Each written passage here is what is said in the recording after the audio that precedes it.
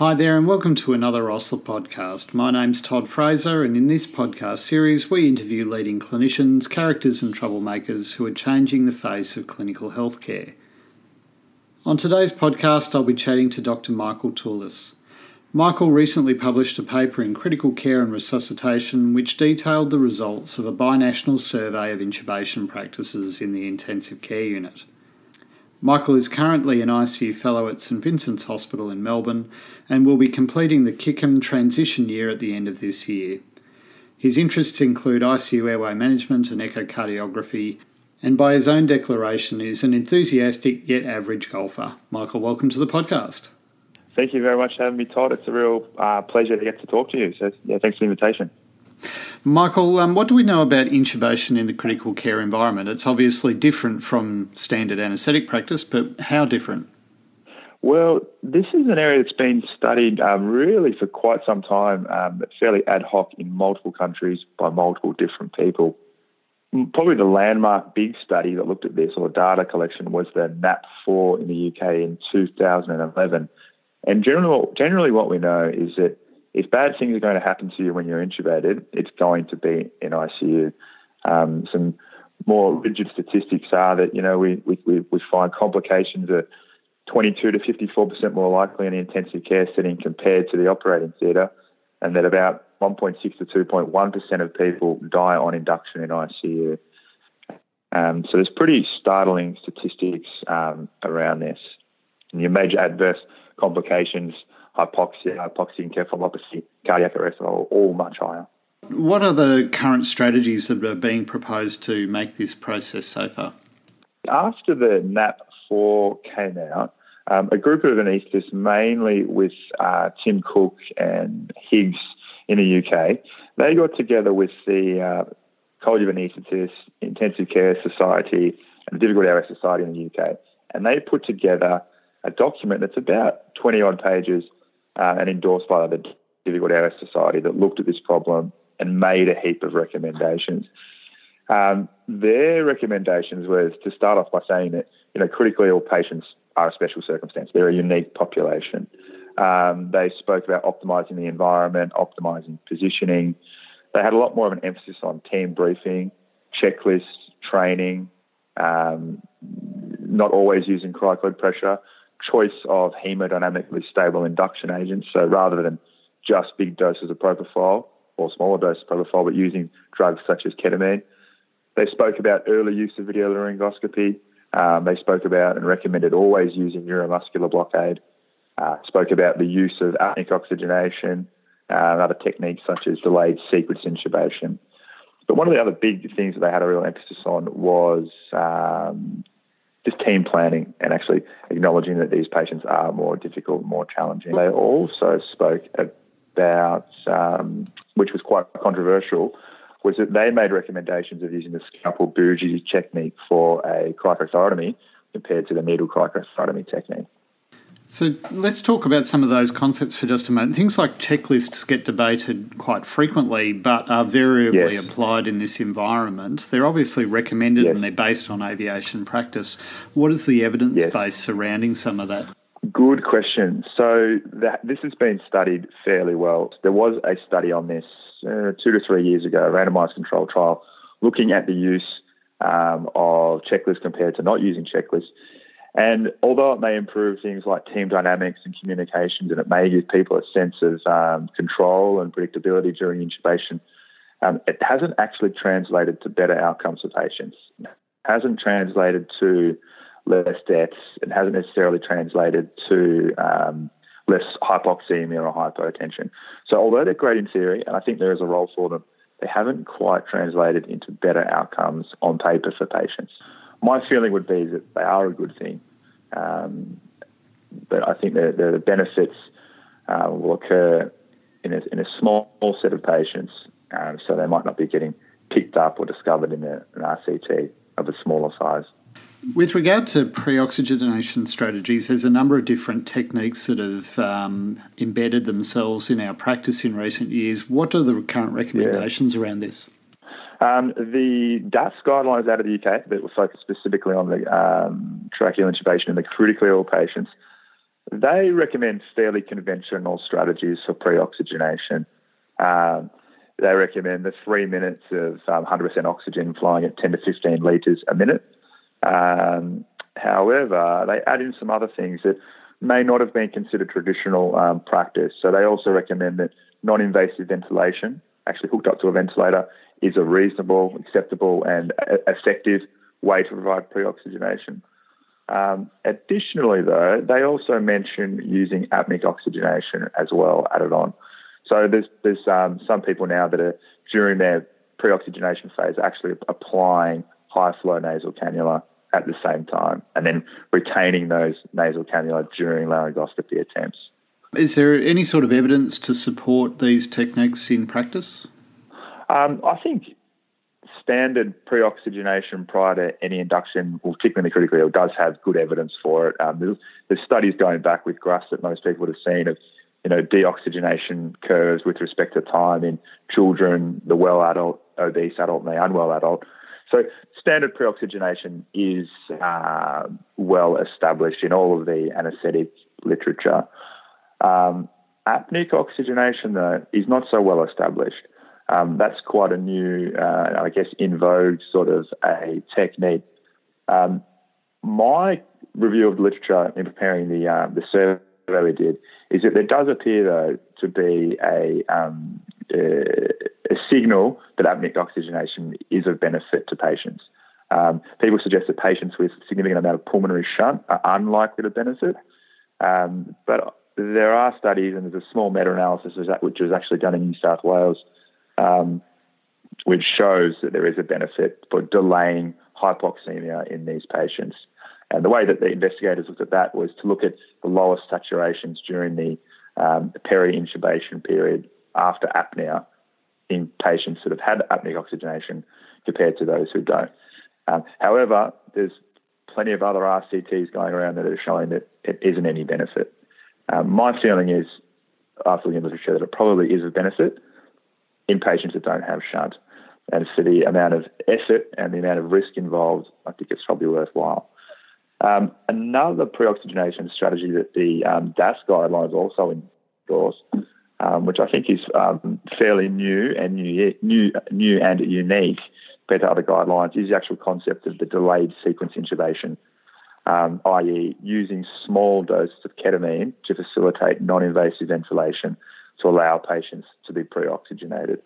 I haven't seen that in any other guidelines, and I thought that was quite a unique position to come about. That's not actually a technique backed by a huge amount of evidence. There was a small prospective trial done by the investigators themselves in the States, which did show some benefit, and it also prevented some intubations. But certainly in my own practice, I've found that to be a useful technique for pre-oxygenation. Michael, one of the other really important changes to our practice in the last few years has been the introduction of video laryngoscopy. Where does that currently sit in the spectrum of what we should be doing? Where does video laryngoscopy fit in the spectrum? Well, again, disappointingly, so there's been quite a few studies on video laryngoscopy. And what I'll say is this first, is the DAS guidelines are saying that you should always have a video laryngoscope with you. They're not suggesting that it should be used first time. They're saying if you have any trouble after the first attempt, you should use it. Personally, I would use it all the time, first go. But that's the position of the DAS guidelines for the critically ill patients. Now, in terms of studies, it's been studied really quite extensively now in multiple RCTs. The signal that's coming out of all of the data in the anaesthetic operating theatre environment, the emergency department, and intensive care units, and I think even pre-hospital environment, is that generally speaking, you get about 1 grade better view on a Cormack-Lehane scale with a video laryngoscope compared to conventional blade. And that's great. I like to have the extra view. I think that's a good thing. However, what it hasn't translated to is easier tube passage and improved first pass success. So it's a piece of the puzzle, but it hasn't necessarily translated to better things for patients. Michael, you obviously went ahead and performed the study or a survey looking at intubation practices across Australasia. Why did you do that? What was the impetus for conducting it? Yeah, well, I've always been interested in airway management, and I think if you work in intensive care, that probably is common for a lot of people. It is something that often people get a bit nervous about, and can be a bit mysterious that these patients are so well and can do so poorly. So I was sort of just following some of the literature myself and noting that there was variation amongst people. I was noting that some consultants that I worked with insisted on always using cyclophosphamide, whereas others insisted on using rocuronium, for example, or different induction agents or different pre-oxygenation techniques. So I began to sort of follow this literature myself. And in late 2017, the DAS produced guidelines for the management of tracheal intubation in critically ill adults. And this was produced by a lot of the people that were behind the NAP4 study. And I found it just a really fascinating read. I found it a very fascinating read. I found it a very practical read that had a lot of good advice and things that I'd been reading about previously within them, and it had an extensive literature review.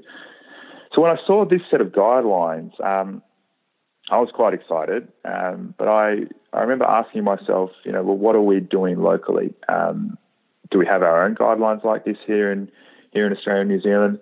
And if not, should we have our own?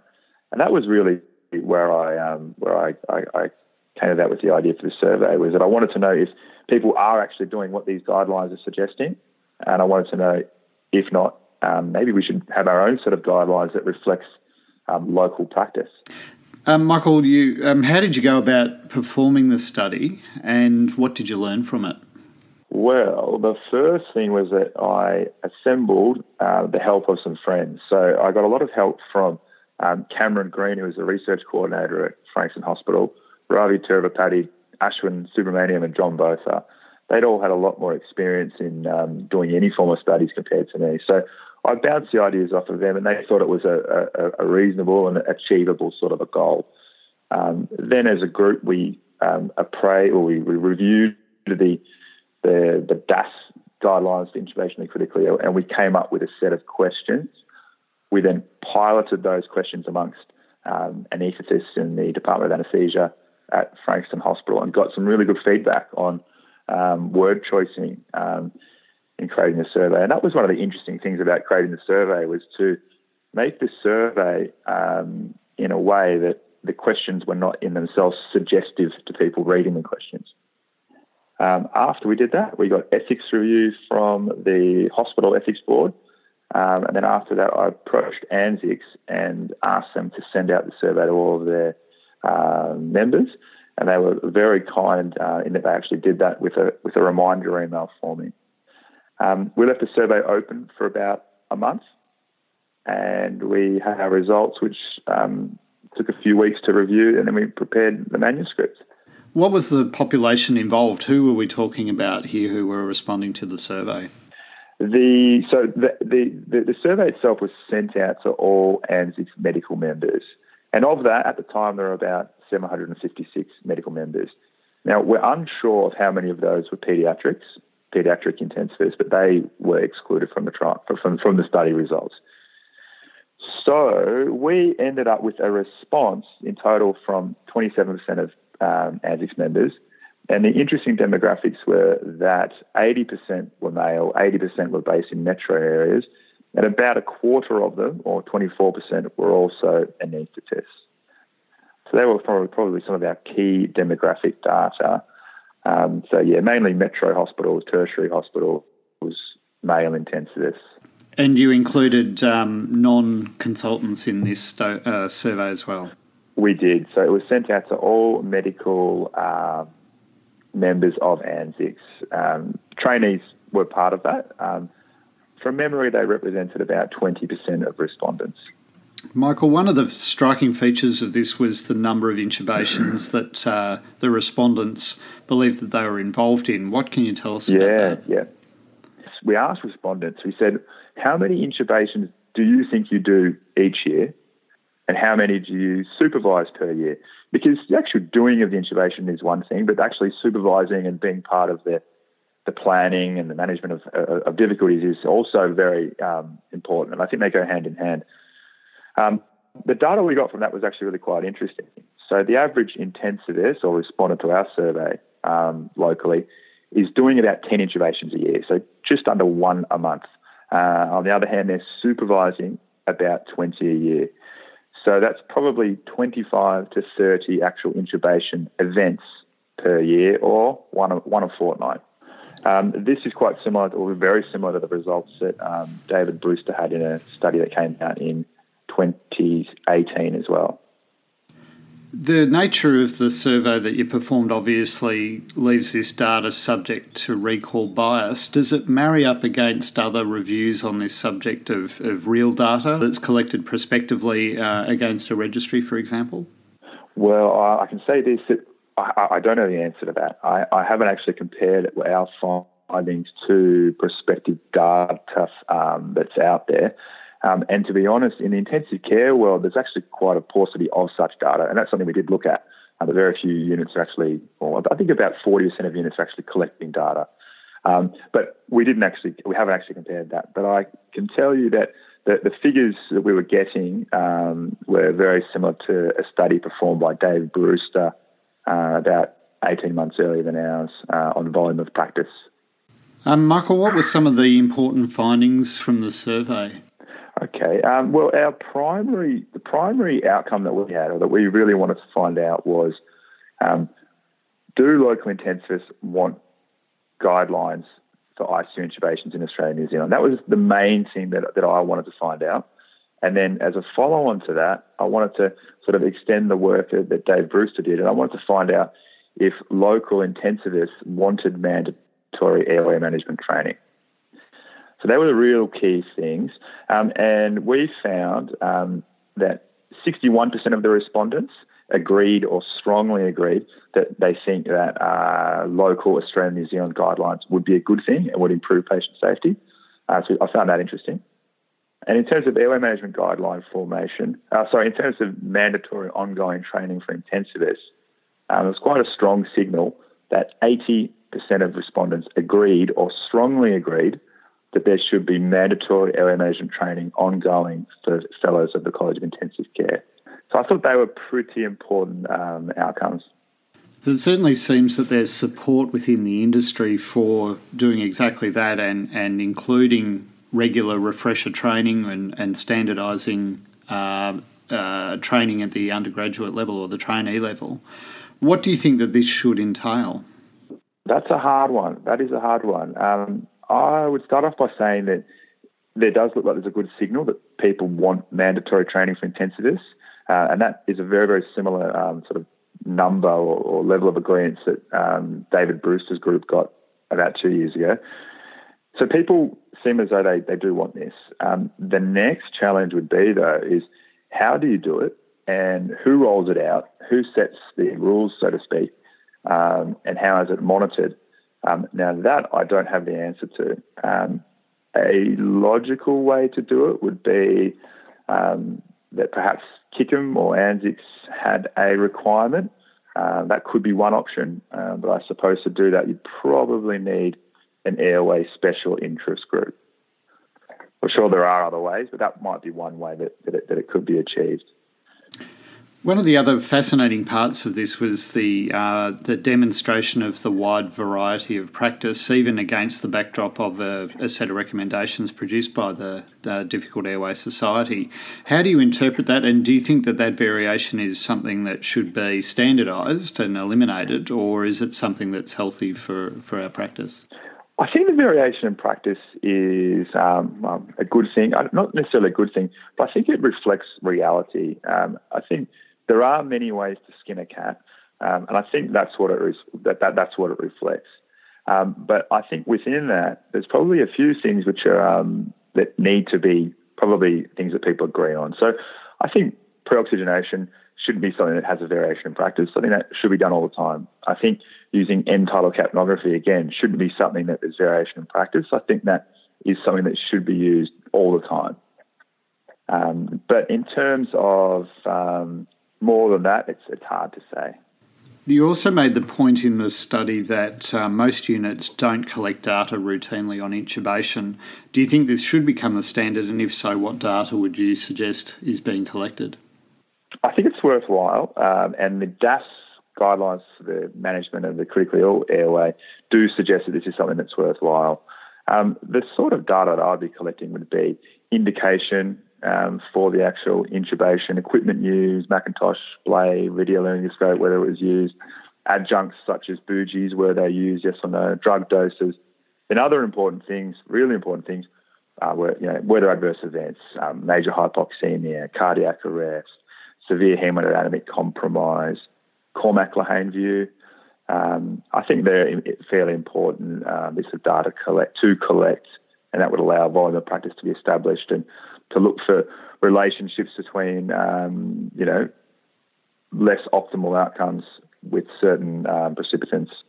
Michael, thanks very much for joining us on the podcast today. It's a fascinating article, and I certainly recommend it to anybody listening. It's full of insights into what's happening in the real world, and also some reminders of things that we should consider including in our practice. So thanks very much for your time. Oh, fantastic. Thank you very, very much for having me. It really is a real pleasure and a bit of an honour to get asked to get to talk about it. So thank you very, very much. Thanks very much, Michael. Thanks for joining us on the podcast today. For this and other fantastic interviews, please visit our website at osler.force.com.